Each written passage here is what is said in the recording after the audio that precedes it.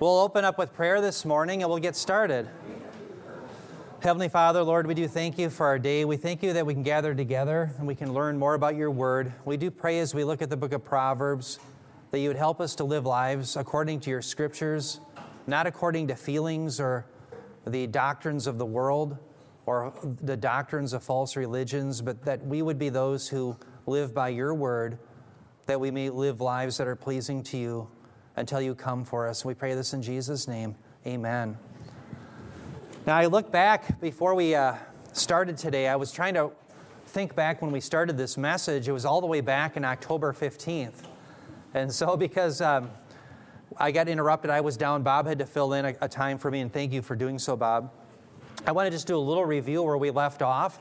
Remember, in this message, what I'm showing you is how Proverbs chapter 6, Solomon is teaching his children, his boys in particular, to live sexually pure, and therefore they had to be those who lived according to the scriptures, not the standards of the world. And so do you remember that I gave you some categories to think about? And the two categories I wanted you to think about were those two terms, cataphatic versus apophatic. And remember, apophatic, I said, was away from the scriptures. Cataphatic is according to the scriptures. And so we talked about how many false religions today, and really the world, want you to live apophatically away from scripture. And what that would mean is that you live according to your own desires, the desires and the morals of the world, or even that of false religion. One of the examples I gave you of apophatic living was that of the Eastern Orthodox religion.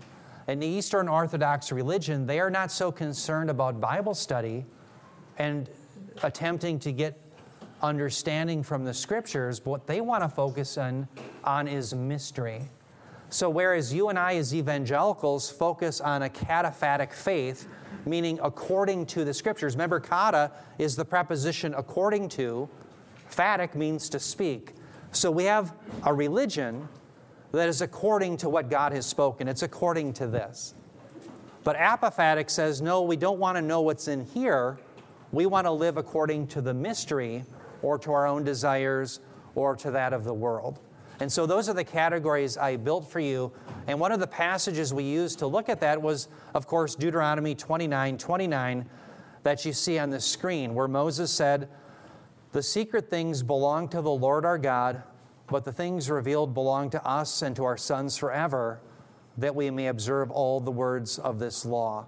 Notice here, the secret things belong only to the Lord. And today in our culture, how many people get involved with the occult? They want to get secret things that the Lord has not revealed.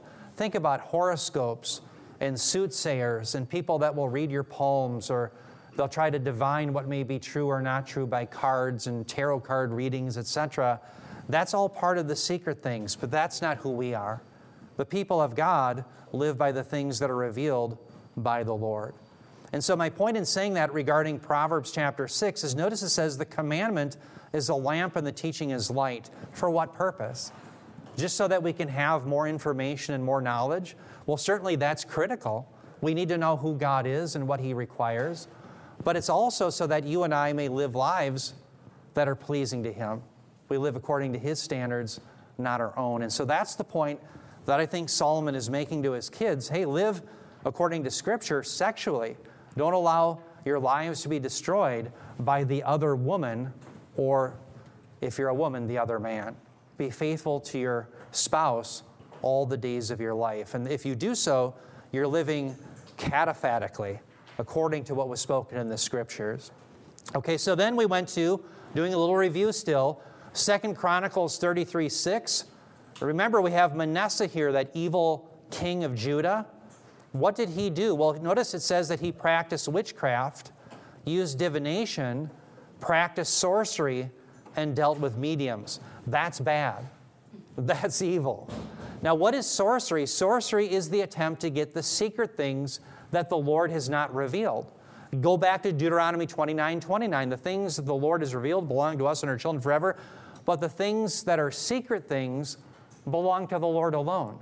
So notice Manasseh tried to get the secret things. Remember, I also mentioned that the term sorcery is the term that you see in the deeds of the flesh in Galatians 5:20. And I mentioned that the term sorcery there comes from pharmakeia. It's where we get our term for pharmacy. And one of the people that I cited to you, remember in the 1960s, there was that famous leftist, his name was Timothy Leary.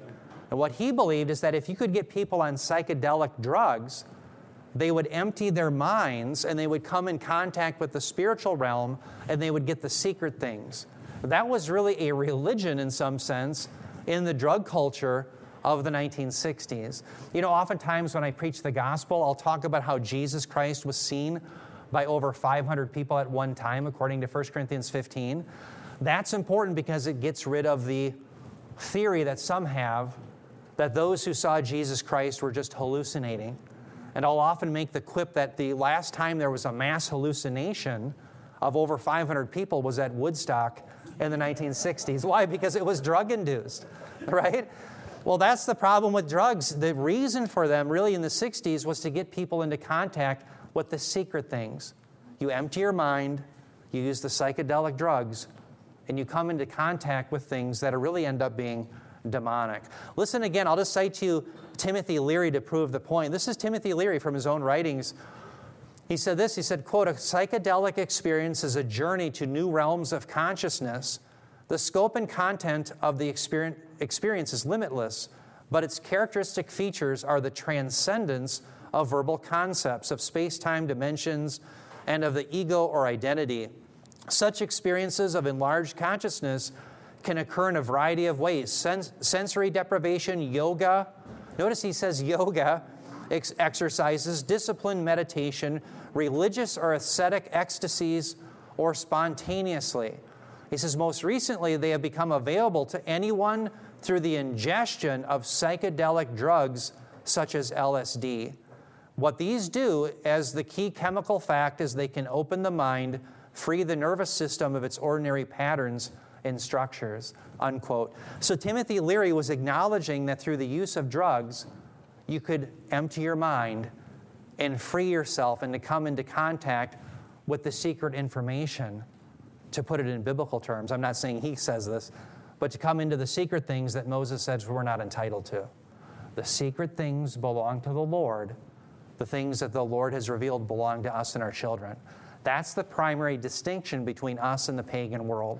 We go by what is written. The rest of the world goes by feelings. They go by false doctrine. And they go by the things that are secret. That's one of the big distinctions. And so again, that's going to play into how you and I live. If you and I are going to live according to the Scriptures, we're going to have a sexually pure life. If we don't, we're going to live according to the standards of the world.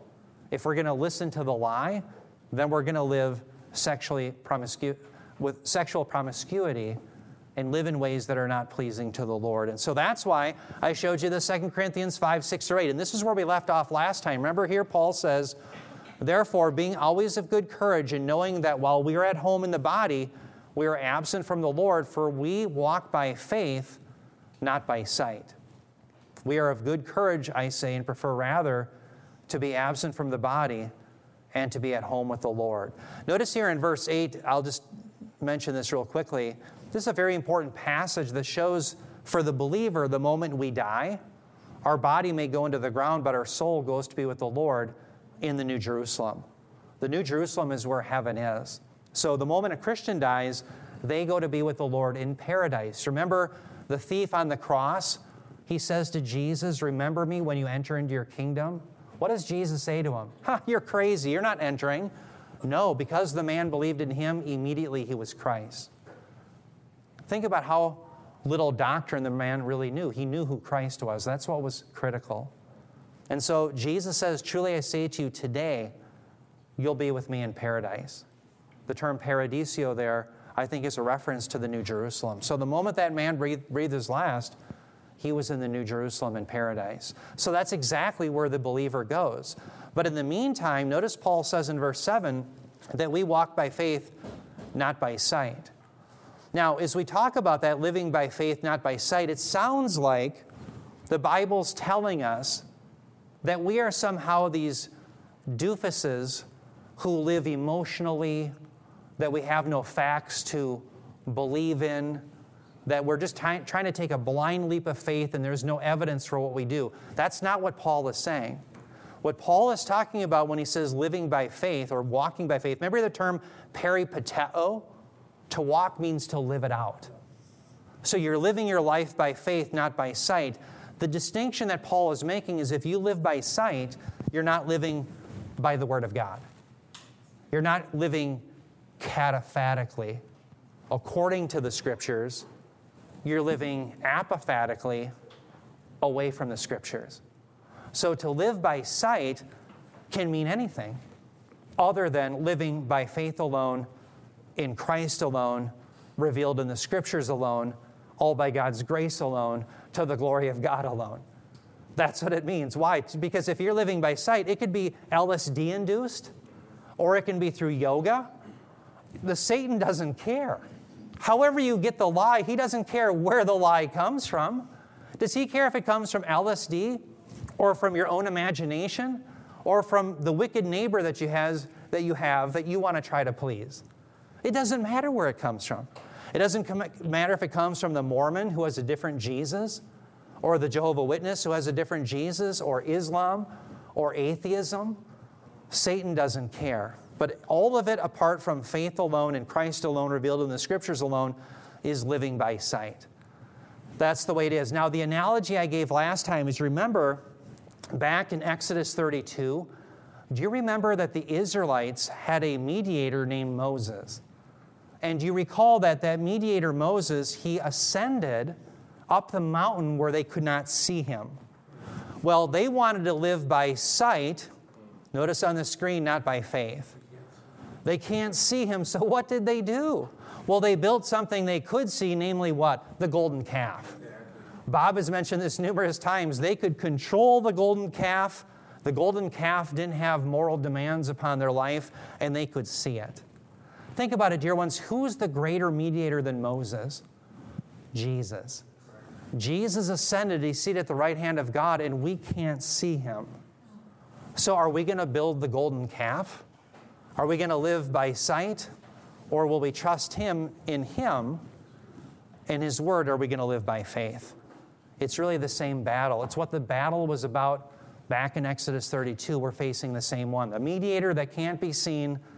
Will we live by faith, or are we going to live by sight? That's really the question. And again, you see the same idea in Romans 8:24 through 25, where Paul says, "For in hope we have been saved, but hope that is seen is not hope. For who hopes for what he already sees? But if we hope for what we do not see, with perseverance we wait eagerly for it." Notice here the distinction between hope and what is seen is synonymous with the distinction between living by faith and by sight up here. Does everyone see that? Now, you might say, wait a minute, Eric, hope doesn't sound the same as faith. Well, I would want you to make this note if you're a note taker. Hope, by the way, remember the term hope in Greek is elpis? And the reason that's important is it's how I remembered what it means is a lot of people hope Elvis is alive. Elvis? Elpis? This kind of sounds like... Anyway, that's how I memorized it. Well, people have hope, right? But the hope is like faith, but it's oriented towards the future promises. That's the idea. And so, think about it. He says, "For in hope you have been saved." Does he not also say, "For by grace we've been saved through faith"? So whether it's you're saved by hope or by faith or synonymous, hope is just focused on the promises yet to come. But remember, Jesus Christ's gospel, the good news of who he is and what he's done, isn't just what Christ has done, it's what he is going to do. Right now, I'm in a debate with a preterist online. He's very friendly, so we've been debating back and forth. But they believe that all of the promises were fulfilled in 70 AD, and they don't believe there's going to be a literal bodily resurrection. That's a big problem. Why? Because that's part of our hope. The blessed hope that you and I are waiting for is not the destruction of the Jews in 70 AD, but the resurrection. How many here wake up every day and say, yes, thank you, Lord, the Jews were wiped out in 70 AD? You know, how sick is that? But that's the blessed hope for the full preterist, that all this happened in 70 AD. No, that's not the blessed hope. The hope is that Christ is returning and He's going to give us our resurrected body, just as He had. By the way, in Philippians 3:20 through 21, remember, Paul says our citizenship is in heaven, from which we eagerly wait the Lord Jesus Christ. And he says in that passage in verse 21 that He will conform our body to the glory of His own. So we're going to be given, according to Philippians 3:21, a resurrected body that is conformed to that of Jesus Christ's glorified body. That's part of the great hope. Now the point is, whether we're living by faith or by hope, the point is it's evidence that we have found in the Scriptures, either as to what Christ has done or what He's going to do. But we have evidence, and this evidence is backed up by predictive prophecy. 710 years prior to the birth of Christ, in Micah 5:2, Micah predicted that Messiah would be born in Bethlehem. He was. Isaiah 7:14 says He'd be born of a virgin. He was. Zechariah 11:13 says He'd be betrayed by 30 pieces of silver. He was. You could go on and on and on, and throughout the Scriptures you have predictive prophecy. There's no other book like it. There's not one other like it. So we have plenty of evidence. So when we're claiming that we're living by faith or by hope, it's not that we're taking a blind leap when we have no evidence. No, we have all the evidence we need. That's the point. But the evidence is found in the Scriptures, not in the circumstances of life or our neighbor's religion or LSD or whatever it may be. That's all living by sight and by what is seen. That's the point. So when you see that phrase, by sight, we don't live by sight or by what is seen, realize there's a myriad of things that can mean. And if you want to define what it means to live by sight or by what is seen, it's anything other than living by faith in the Scriptures, trusting the Word of God. That's what it means to live by sight or by what is seen. Yeah, Bob. Hello? Okay. I'll use distance. One of the things I've been running into is this last week I took a day and did some more writing. The thing that happened with Eve in the garden, and we mentioned this video that's out there of a pastrix, that's her term, all right, saying God lied to Eve and Satan told the truth. Yeah. The thing that really thwarts this, I agree, we go by Scripture, but she's claiming she is too. Yeah. Because she's citing from Genesis 1. Right. So the insidious thing that I see going on, and you were just telling me you're running into it, is, yes, we use the Bible, but the twist is this: the reader determines the meaning. Yes. And that shift basically thwarts everything God said. So if this Presbyterian pastor says God lied, Satan told the truth, and the proof is that they didn't die when they ate. Yes. By missing the authorial intent, it thwarts everything. I just ran into this. I spent Monday writing just one little section of this article. Yeah. And it's about Matthew 28 and the Great Commission. Make disciples of all nations, ethne. And so I have several really high quality technical commentaries based on the Greek, plus which I don't cite. I'm trying to do full research just from the Matthew itself, the Greek words, repeated phrases, previews, reviews, all of that, to say, what does Matthew mean here? Because Matthew's the Holy Spirit inspired author. There's nothing in Matthew that says that nations means you actually turn a social unit into a disciple, which is exactly what the most popular books selling millions say. Yeah. One after another, they say that means you Christianize a social unit, whether it's a culture or a nation or hopefully the whole world. But looking at Matthew, there's nowhere you would ever come to that conclusion. And the term mathetes, disciple, is used 72 times in Matthew, whereas the verb form is only used a few times in the whole New Testament. But when you make a disciple, the result is a disciple. Right.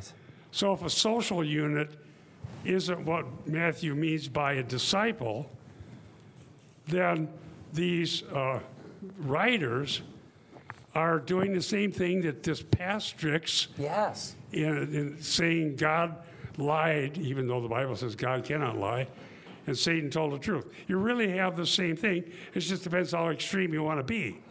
In both cases, the reader determines the meaning, not the Holy Spirit-inspired author. Yeah. So as soon as you make that flip, you can carry your Bibles anywhere you want.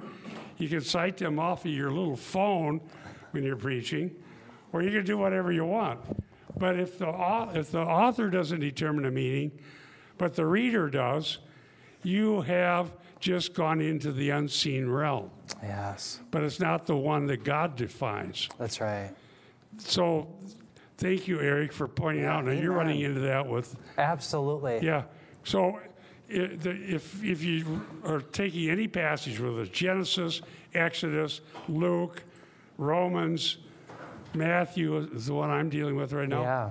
In every case, ask yourself this question. If I could know what the Holy Spirit-inspired author means, the author determines the meaning in every other realm of life, or you couldn't go to the grocery store. Yeah. Well, it says $5.99. No, as I read it, it means 95 cents. You can't function that way. Exactly. Okay, if I could know what the author means, which I believe you can, if language works the way language works, Yeah. would I be willing to believe it?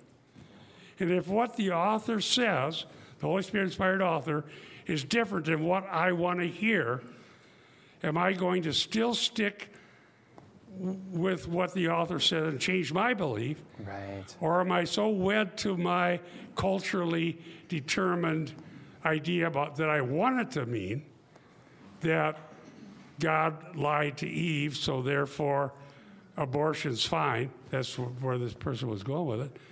Or we're going to disciple social units rather than persons. Yeah.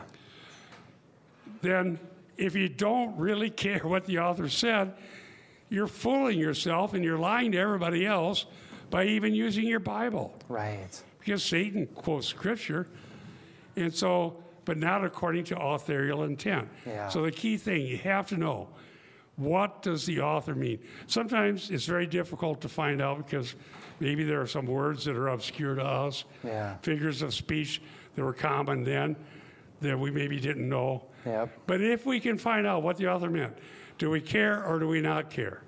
That's right. And if we don't care, we're mystics, emergent, liberal. I don't care how pious you sound. Yeah. If you don't care, you're not pious, you're wicked. Amen. Wow. Thank you, Bob. Well said. Yeah, you know, it's so true. So we have our Bible, like Bob is saying, and we're saying live by that. But you're right, the postmodern movement has put a new wrinkle in all things, saying, well, I interpret the Bible one way, and they interpret the Bible another way. And therefore, the issue is really over who has the correct interpretation. So the way the evangelical church, what we used to believe, for example, in the 20th century, there used to be a unanimous belief amongst most evangelicals, as Bob said, that the author grounds the meaning of the text. That came from a man named E.D. Hirsch. By the way, E.D. Hirsch isn't even a believer. He's actually a literary critic. He's still alive. I think he's in his late 90s. He debated a man, at least in writing, a man named Jacques Derrida. How many in here have ever heard of Jacques Derrida? Well, Derrida is very important. He's a French Marxist philosopher. And he is the one who stands behind critical race theory. See, critical race theory is just one element behind something called critical theory. Let me just explain what critical theory is because it ties in exactly to what we're dealing with in our culture. What critical theory says is that no one can come to a true interpretation, in that because it was white, old, patriarchal men from Europe who wrote our history in the United States, well, because they can't know truth, we can jettison that and we can come up with our own history from a different constituency in America, and we don't have to listen to that. So everything is seen through the prism that you can't really ever come to a true interpretation. Where did that idea that you can't come to a true interpretation ultimately come from? It came from Immanuel Kant. It came from Satan. Yeah, exactly. That's right. It actually comes from Satan, right? Yeah, you're exactly right. That's actually the root of it, going all the way back to the garden. But the people who influenced our philosophy was a man named Immanuel Kant, and he wrote a book called The Critique of Pure Reason. I think it's 1789, if I remember. But here's a statement that he made. He said that the way the real world is, he called it the noumenal world, is such that you can't know the noumenal world. And so what he argued is that we're stuck in what's called the phenomenal world, the world as it appears to us. So the world appears one way to you and another way to me, and therefore you're left with just subjectivity. But realize Immanuel Kant's statement is self-refuting. Because what he's saying is that the way the real world is such that you can't know the real world, well, he's making a statement about the real world. If Immanuel Kant is correct, then he can't know it either. He can't even describe what he's just said. So Immanuel Kant's own statement is self-refuting, and it's the basis of the entire postmodern movement. It is the basis of Jacques Derrida. It is the basis of having critical theory and critical race theory. That's the whole point of it. So the idea in our culture right now is that there's been too many people of one color who ran the legal system, therefore we need a whole other group of people of a different color, and they're going to come up with new law. Why? Well, because the Marxists have to have the haves and the have-nots. It's an artificial divide, and they're using postmodern hermeneutics, the divide between the author and the reader, to do it. You and I say the author grounds the meaning, they're saying the reader does. Bob gave a great example. How many times do you go and you get your, I'm maybe dating myself here, but you go to Perkins, you buy your patty melt, and the waitress comes up, says it's $7.99, and you say, well, that's not the way I interpret it. What if my wife wrote a grocery list, go get milk, eggs, and bread, and I come back with Ruffled chips, a candy bar, and root beer? I say, well, that's just the way I interpret it. Well, she's not going to let me get away with that. And if we're not going to get away with that with our wives or husbands or what have you, as the... That's what Pierce does. Yeah, exactly. Guilty of that. You postmodern. Yeah. That's the way it is. Now, I want to show you a passage that I think in the Bible shows us that we have to have authorial. So in other words, what's the divide that Bob rightly pointed out? The divide is between who grounds the meaning of the text. Is it the author or the reader? I'm going to show you a biblical text that I think proves that God himself is saying it's the author. Turn your Bibles to 2 Peter chapter 1. And we're so blessed that providentially God, I think, deals with this issue here in 2 Peter chapter 1. Let's turn to verse 16. So 2 Peter 1:16, we'll start there. 2 Peter 1:16. Yeah, we'll start there. Now, before I read this text, I'll go on to here for a little bit.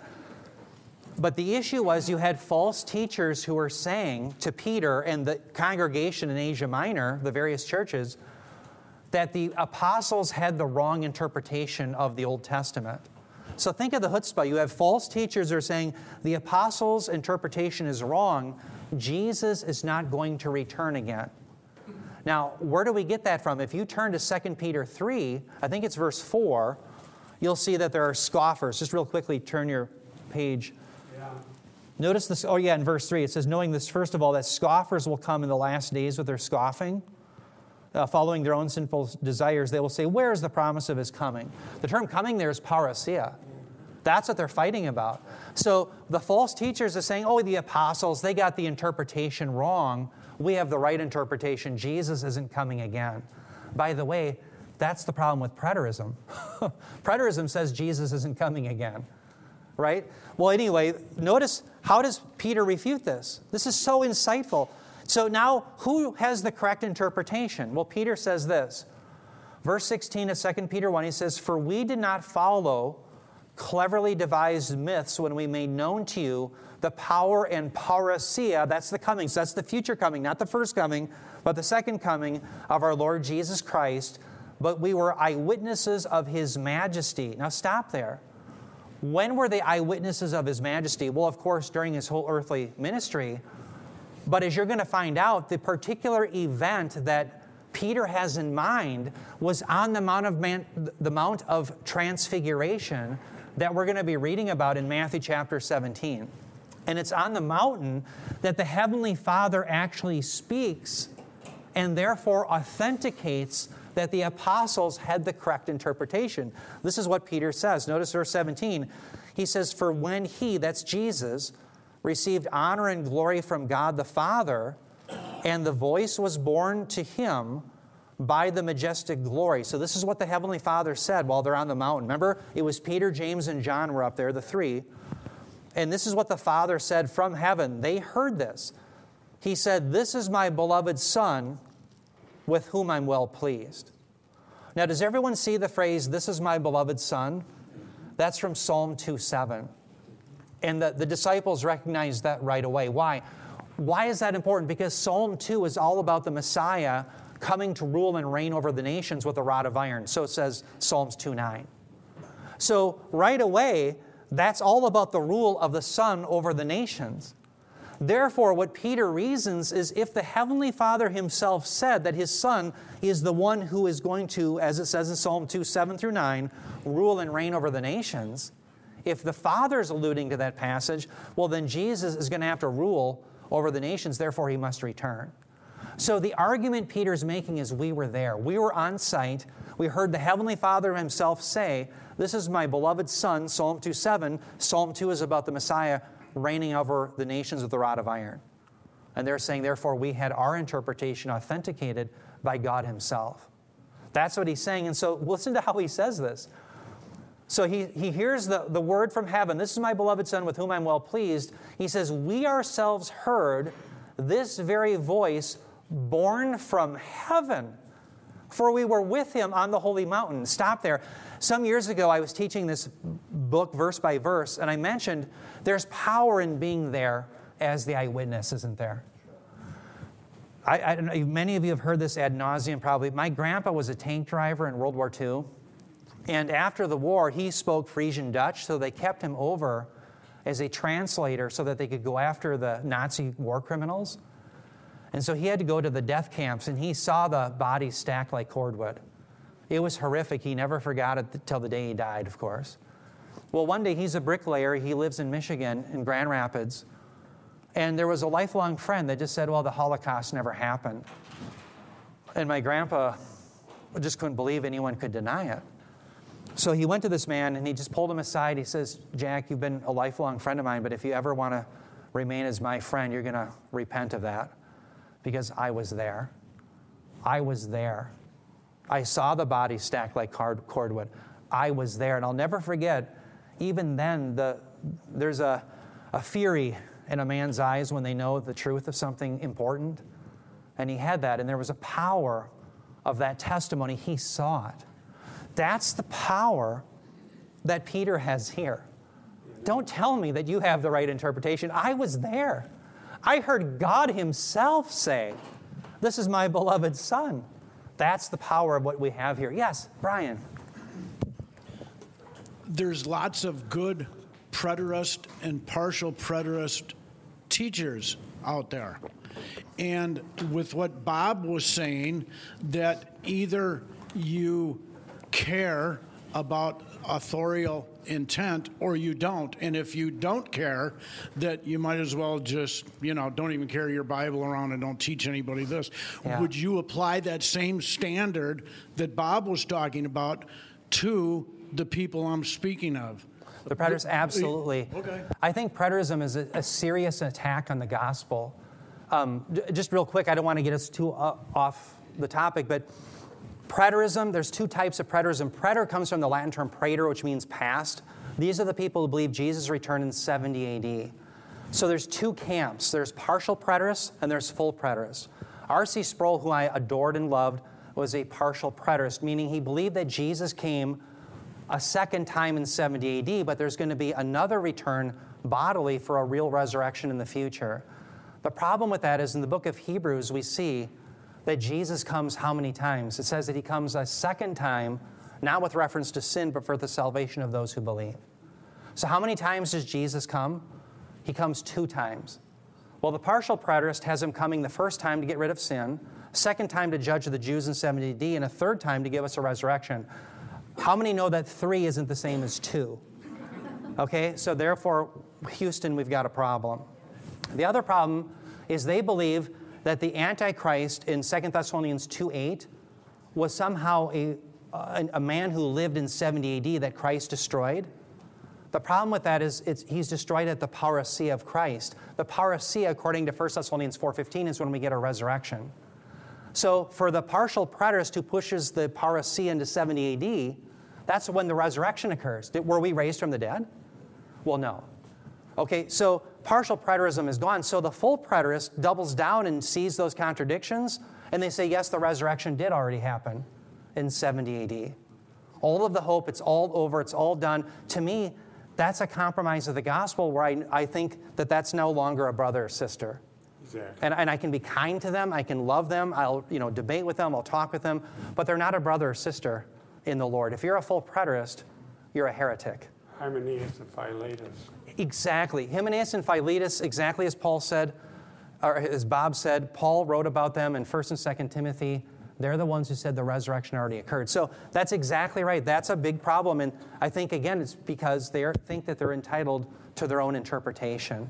Absolutely. Okay, so take a person like R.C. Sproul. Yes. I've heard people say, well, you can glean good biblical teaching from Absolutely. an R.C. Sproul, but at the same time, you're saying you wouldn't consider him a brother. No, he's a partial preterist. Yep. He's not a full preterist. I would consider him a brother. Exactly, because they don't think there's any future hope of a resurrection. And so the only way they can get around that is to say, well, there's not going to be a physical resurrection, it's only spiritual. Okay? Well, that's what I think Hymenaeus and Philetus argued. Can you imagine Hymenaeus and Philetus, they live in Ephesus and they're claiming the resurrection already occurred? Well, of course, you'd look at your grandma who's still in the grave, you'd say, well, what do you mean she's raised? Her body's still in the ground. Well, they would have to say, well, it was a spiritual resurrection. No, we're going to be given a physical resurrection. 1 Corinthians 15:4, Paul himself says that Jesus was buried. Do you bury a spirit? No. Remember, Jesus says in Luke 23, is it 46? He says, I am not a spirit, for a spirit does not have flesh and bone, as you see that I have. They ate with him. They touched him. They physically saw him. No, he wasn't a spirit.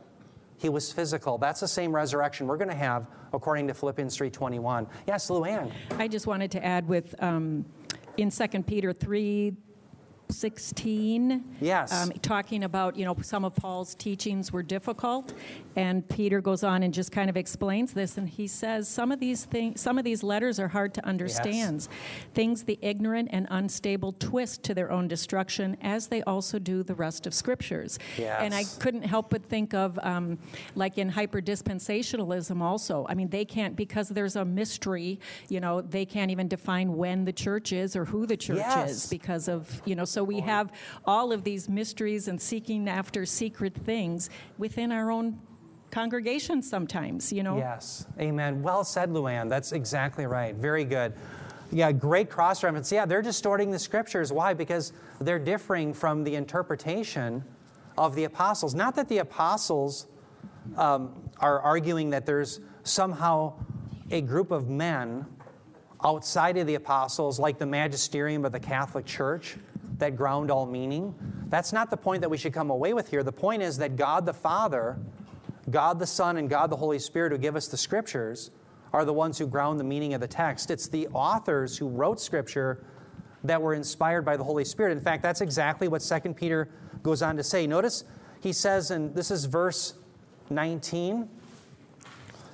Notice what Peter says. 2 Peter 1:19, he says, and we have something more sure, the prophetic word, to which you will do well to pay attention as a lamp shining in a dark place until the day dawns and the morning star rises in your hearts. By the way, the reference to the morning star there is a reference to the Balaam's prophecy in Numbers 24:17.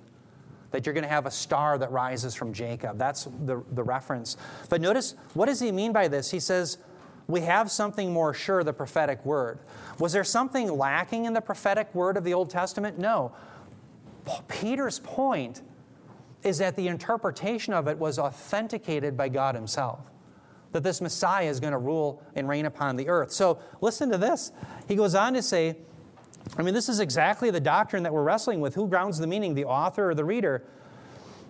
He says, oops, I turned too far. He says, we pay attention as a lamp shining in a dark place until the day dawns and the morning star rises in our hearts, knowing this first of all, that no prophecy, literally it's no interpretation, or no, it is there, no prophecy of Scripture comes from someone's, there it is, own interpretation. Does everyone see that? That no prophecy of Scripture comes from someone's own interpretation. Okay, now why? Why doesn't prophecy come from someone's own interpretation? He says, for, this is explanatory, for no prophecy was ever produced by the will of man, but men spoke from God as they were carried along by the Holy Spirit. What Peter is saying is the Holy Spirit is the ultimate author. He grounds the meaning, and so you're not entitled to your own interpretation. So when God the Father gave the apostles the correct interpretation regarding Jesus Christ coming again, they knew they had it. Why? Because God is the one who grounds the meaning of the text. Dear ones, if there's ever a passage that you want to go to show that God, the author of Scripture, grounds the meaning, it's this one. It handles the very issue that Bob just talked about. So, very good. Oh, I'm sorry. Yes, Paul. Yeah, I base my comments on the following. 2 Peter, the first chapter, 16th verse, for we did not follow cleverly devised tales when we made known to you the power and coming of our Lord Jesus Christ and so forth. I want to base my thoughts on that. And when I say, as I've heard you two over the years, you've become more and more passionate about the evil in this society, about the drifting of this society, and about the clarity that the Holy Scriptures is, and making us know that. Yeah, amen. And that's real. And that kind of increasing, I would even say powerful enthusiasm that you had towards that. That could be a slippery slope, couldn't it? I mean, you could go into emotionalism, or you can be just simply emotional about what the Word really has to say. And I'm tending towards the latter, and I do appreciate you guys so terribly much that you have a passion towards the Scripture, but you stick to the Scripture. And I think that's fantastic, and that's what I would like to see more of. And, I'm sure not only from you, but the entire congregation here, I'll see more of, that we stick to the Scripture, we're passionate about the Scripture, and we want that to happen. Thank you. Yeah, Paul, thank you. Yeah, I think our emotions and it always has to be governed by our intellect first. So it's the intellect and knowing the Scriptures that give us our passion, right? A passion that's misguided is dangerous, but passion that's directed towards the Scriptures, I think, is a righteous thing. Absolutely. By the way, one of the reasons, I just want to mention one thing. Notice everybody in the 2 Peter 1, where it says, it's in verse 19, pay attention as to a lamp shining in a dark place. And then verse 20, he says, knowing this, first of all, that no prophecy of Scripture comes from one's own interpretation. There's debate on this text as to whether the issue was the interpretation or the origination of prophecy. To me, the best reading of this is, it is, as the ESV says, that you're not allowed your own interpretation. Okay, why? Because the issue that Peter was dealing with, he wasn't dealing with false prophets, he was dealing with false teachers. The issue wasn't the origination of Scripture, although that's tangential. It's certainly in the background because God is the originator of Scripture. He grounds the meaning. The issue was the interpretation of it. How do we know that? Notice what he says, the very next section, 2 Peter 2, 1. He says, but false prophets also arose among the people. That's in the Old Testament, just as there will be false teachers among you. Is he dealing with false prophets or false teachers? He's dealing with false teachers. The false teacher isn't claiming that they gave the origination of Scripture. They're claiming a different interpretation of Scripture. No one's entitled to their own interpretation. The author grounds the meaning of the text. That's what 2 Peter 1 there is teaching us. Okay, so with that, let's get back on track here. We get back to Proverbs. I want you to see what the Scriptures reveal regarding our faithfulness to our spouse. That's the whole point that Solomon wants to drive us to. Proverbs 6:25 through 26. Notice he says to his son, do not desire her beauty in your heart. Now stop there. Whose beauty? It's okay to desire the beauty of your wife, But this is not the man's wife. This is the other woman. Okay, that's the point. It says, do not desire her beauty in your heart, nor let her capture you with her eyelids, for on account of a harlot, one is reduced to a loaf of bread, and an adulteress hunts for the precious life. Now, dear ones, notice here, when Solomon writes, do not desire her beauty in your heart, the term heart there, lavav, in Hebrew, is really the center of the thought life. So for the Israelite, they knew that the heart was the center of the thought life, including your will, your intellect, and your emotions. So they knew that the heart actually was an organ that pumped blood. You and I will use the heart metaphorically in our own culture as well. We'll say, well, that football team played with a lot of heart. Or, I really appreciate the man's heart in this. Or we'll say different things like that. Yeah, exactly. Thank you, Larry. Their heart's not in it. Right? Are we saying literally their aorta isn't in it? Their left ventricle isn't? No, we know that we're using a metaphor, and that's exactly what's being used here. So the idea is do not desire her beauty in your thought life. That's the way you can think of it. I had a godly professor who taught me Hebrew back in Northwestern College, and he was actually a little bit younger than I was. He was in his early 30s. I just left the airline industry. And I'll never forget, he told a story. He was in a checkout line at a grocery store, and his two little boys are with him. And of course, they always have those scantily clad women in the magazines, right, as you're going through the, whatever magazines they are, People or whatever. And his boys, of course, couldn't help but notice. And he looked at him, he was telling us the story because he was relating godliness. He said, boys, the first look is free, but the second will cost you. And what did he mean by that? He said he didn't want his boys to live in a way where they dwelt upon those types of images in your mind. Luther had a very famous analogy as well. Luther said that you often can't control the birds that are flying above your head, but you can keep them from making a nest in your hair. That's a good way of thinking about it. In other words, you can't help but notice people, but you can help whether you dwell on them in your thought life. That's exactly what Solomon is saying here. Do not desire her beauty in your heart. Don't dwell on it in your mind. That's the idea. Why? Because you'll end up being taken captive and destroyed by that illicit relationship.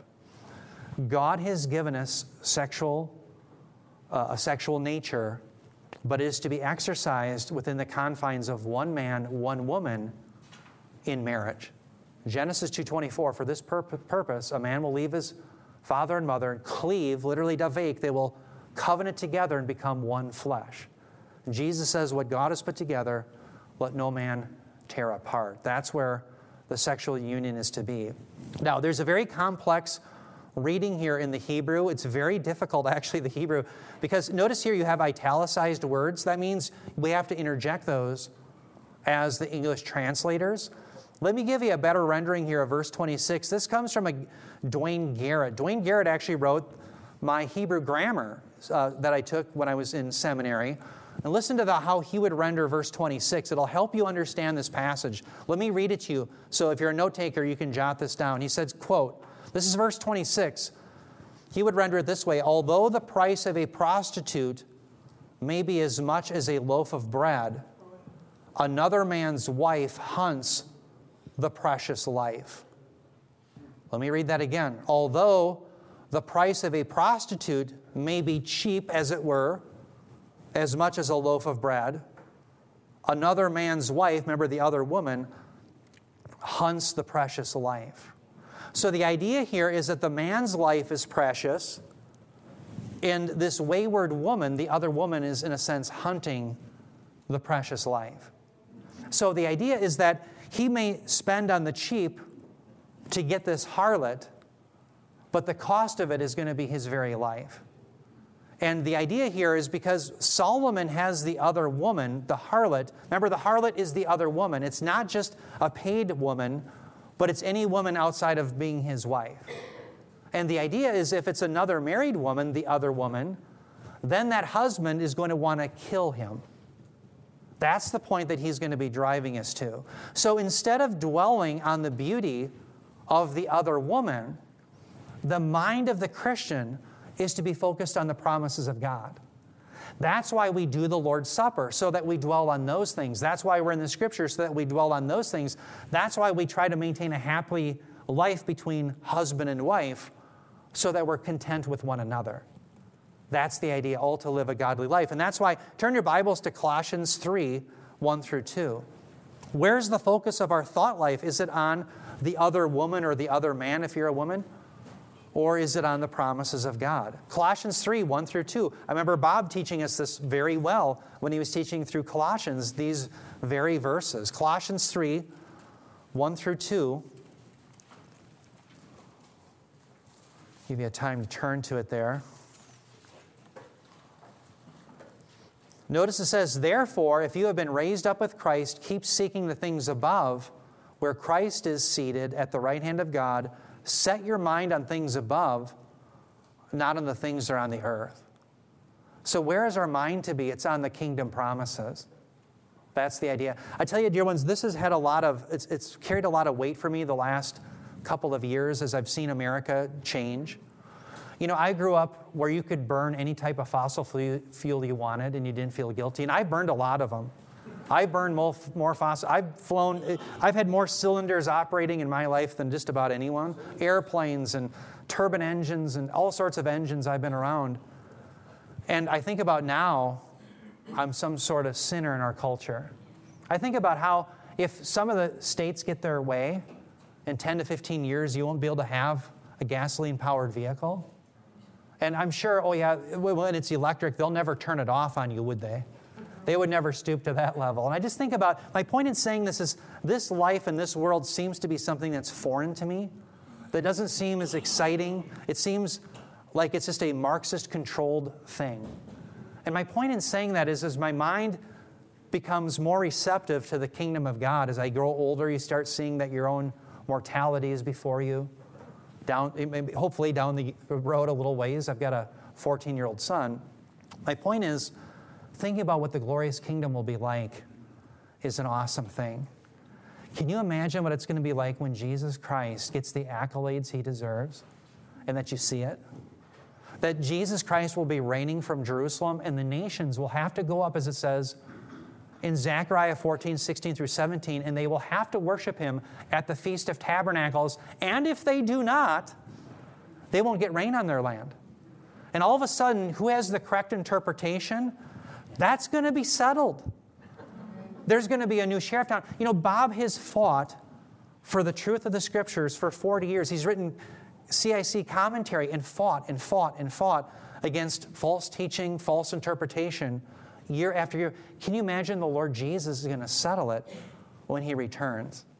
Can you imagine no longer are you going to have children that are murdered in their schools? No longer you're going to have freedoms that can you imagine in Isaiah chapter 2, the swords will be beaten into plowshares, it says, and the spears into pruning hooks, and no longer will the nations learn war? Can you imagine what a day that will be? There's no more death on God's holy mountain. The Israelites won't be fleeing for their lives. They'll be living securely with the Lord. And you will be in your resurrected body, all the ailments that you have gone.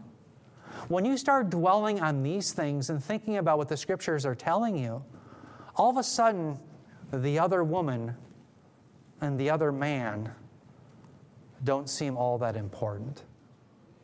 That's the point of living for the promises of God. It is the way that you're going to live a godly life.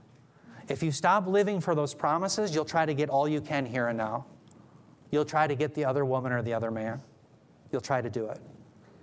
But all of a sudden, if you say, hey, you know what?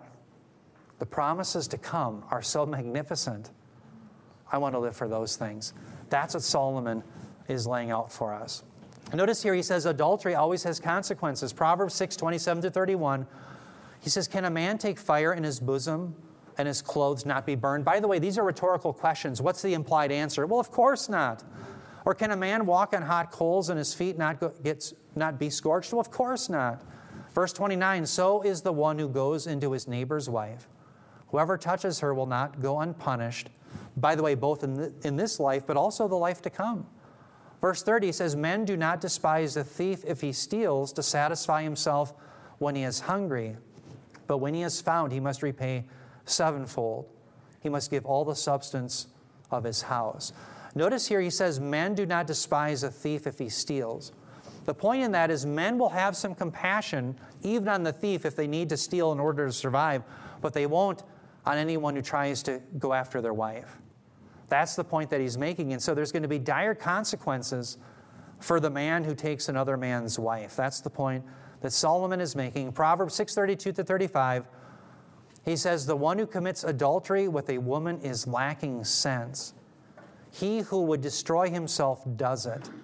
Notice, he who would destroy himself, if you're set out in destroying yourself, take another man's wife. You'll get there. You'll destroy yourself. Notice verse 33, wounds and disgrace he will find, and his reproach will not be blotted out. For jealousy enrages a man, and he will not spare in the day of vengeance. He will not accept any ransom, nor will he be satisfied though you give many gifts. There's no way that you're going to appease the man whose wife has been stolen. That's the point that the writer of Proverbs is making. And so yes, Solomon focuses on the consequences here and now, that the physical death of a man because of other men will go after him is almost certain in that culture. But think about there's greater consequences, and Solomon doesn't deny this in other places like Proverbs and Ecclesiastes, that life under the sun is temporary, and that ultimately we're all going to answer to the one who is our Creator. And yes, if we will live no differently than the righteousness of the Pharisees and scribes, Jesus says, you will not enter the kingdom of heaven. Those of us who belong to the Lord belong by faith alone and Christ alone. And the moment you believed, your sins were forgiven forevermore. And you and I are therefore called to live differently, not to earn, but out of the gratitude to the one who purchased us by his blood. And as we were saved, we were given the Spirit who enables us first to believe, but also we are those who now can focus on the promises to come and forsake the other woman or the other man and live lives that are pleasing to him. Not because we're so great, but because the Holy Spirit dwells within us. That's what I think we should take away here from this section of Proverbs 6, all these verses that we covered up to verse 35. Okay? Now with that, let's bow our heads in prayer and let's pray for Bob for the message that we have coming up here, a very important one in 1 Corinthians chapter 9. Heavenly Father, Lord, we thank you so much for our time together. I do pray, Lord, that if there's anyone here that doesn't know you, today would be their day to trust and believe in you for the forgiveness of sins. But for all of us who believe, Lord, I do pray that we live lives that are different, that our minds would be focused on your promises and the glories of the kingdom that will come, not just in heaven, but on earth, as you've promised, that we'll reign with you. And that you would give us this new vision, this new excitement about these things, about the glories of the promises that you've given us, and that we'd forsake the sins and the things that we dwell on in this life that aren't from you. I pray, Lord, that you would do that for us, all for the greatness of your name. We pray these things in Jesus' name, Lord. And I do pray for Bob. I pray, Heavenly Father, that you would be with him during the sermon. Give us ears to hear and help us to be doers of the word, not just hearers who delude themselves. We pray for Bob and his treatment of 1 Corinthians 9. We pray this in Jesus' name. Amen.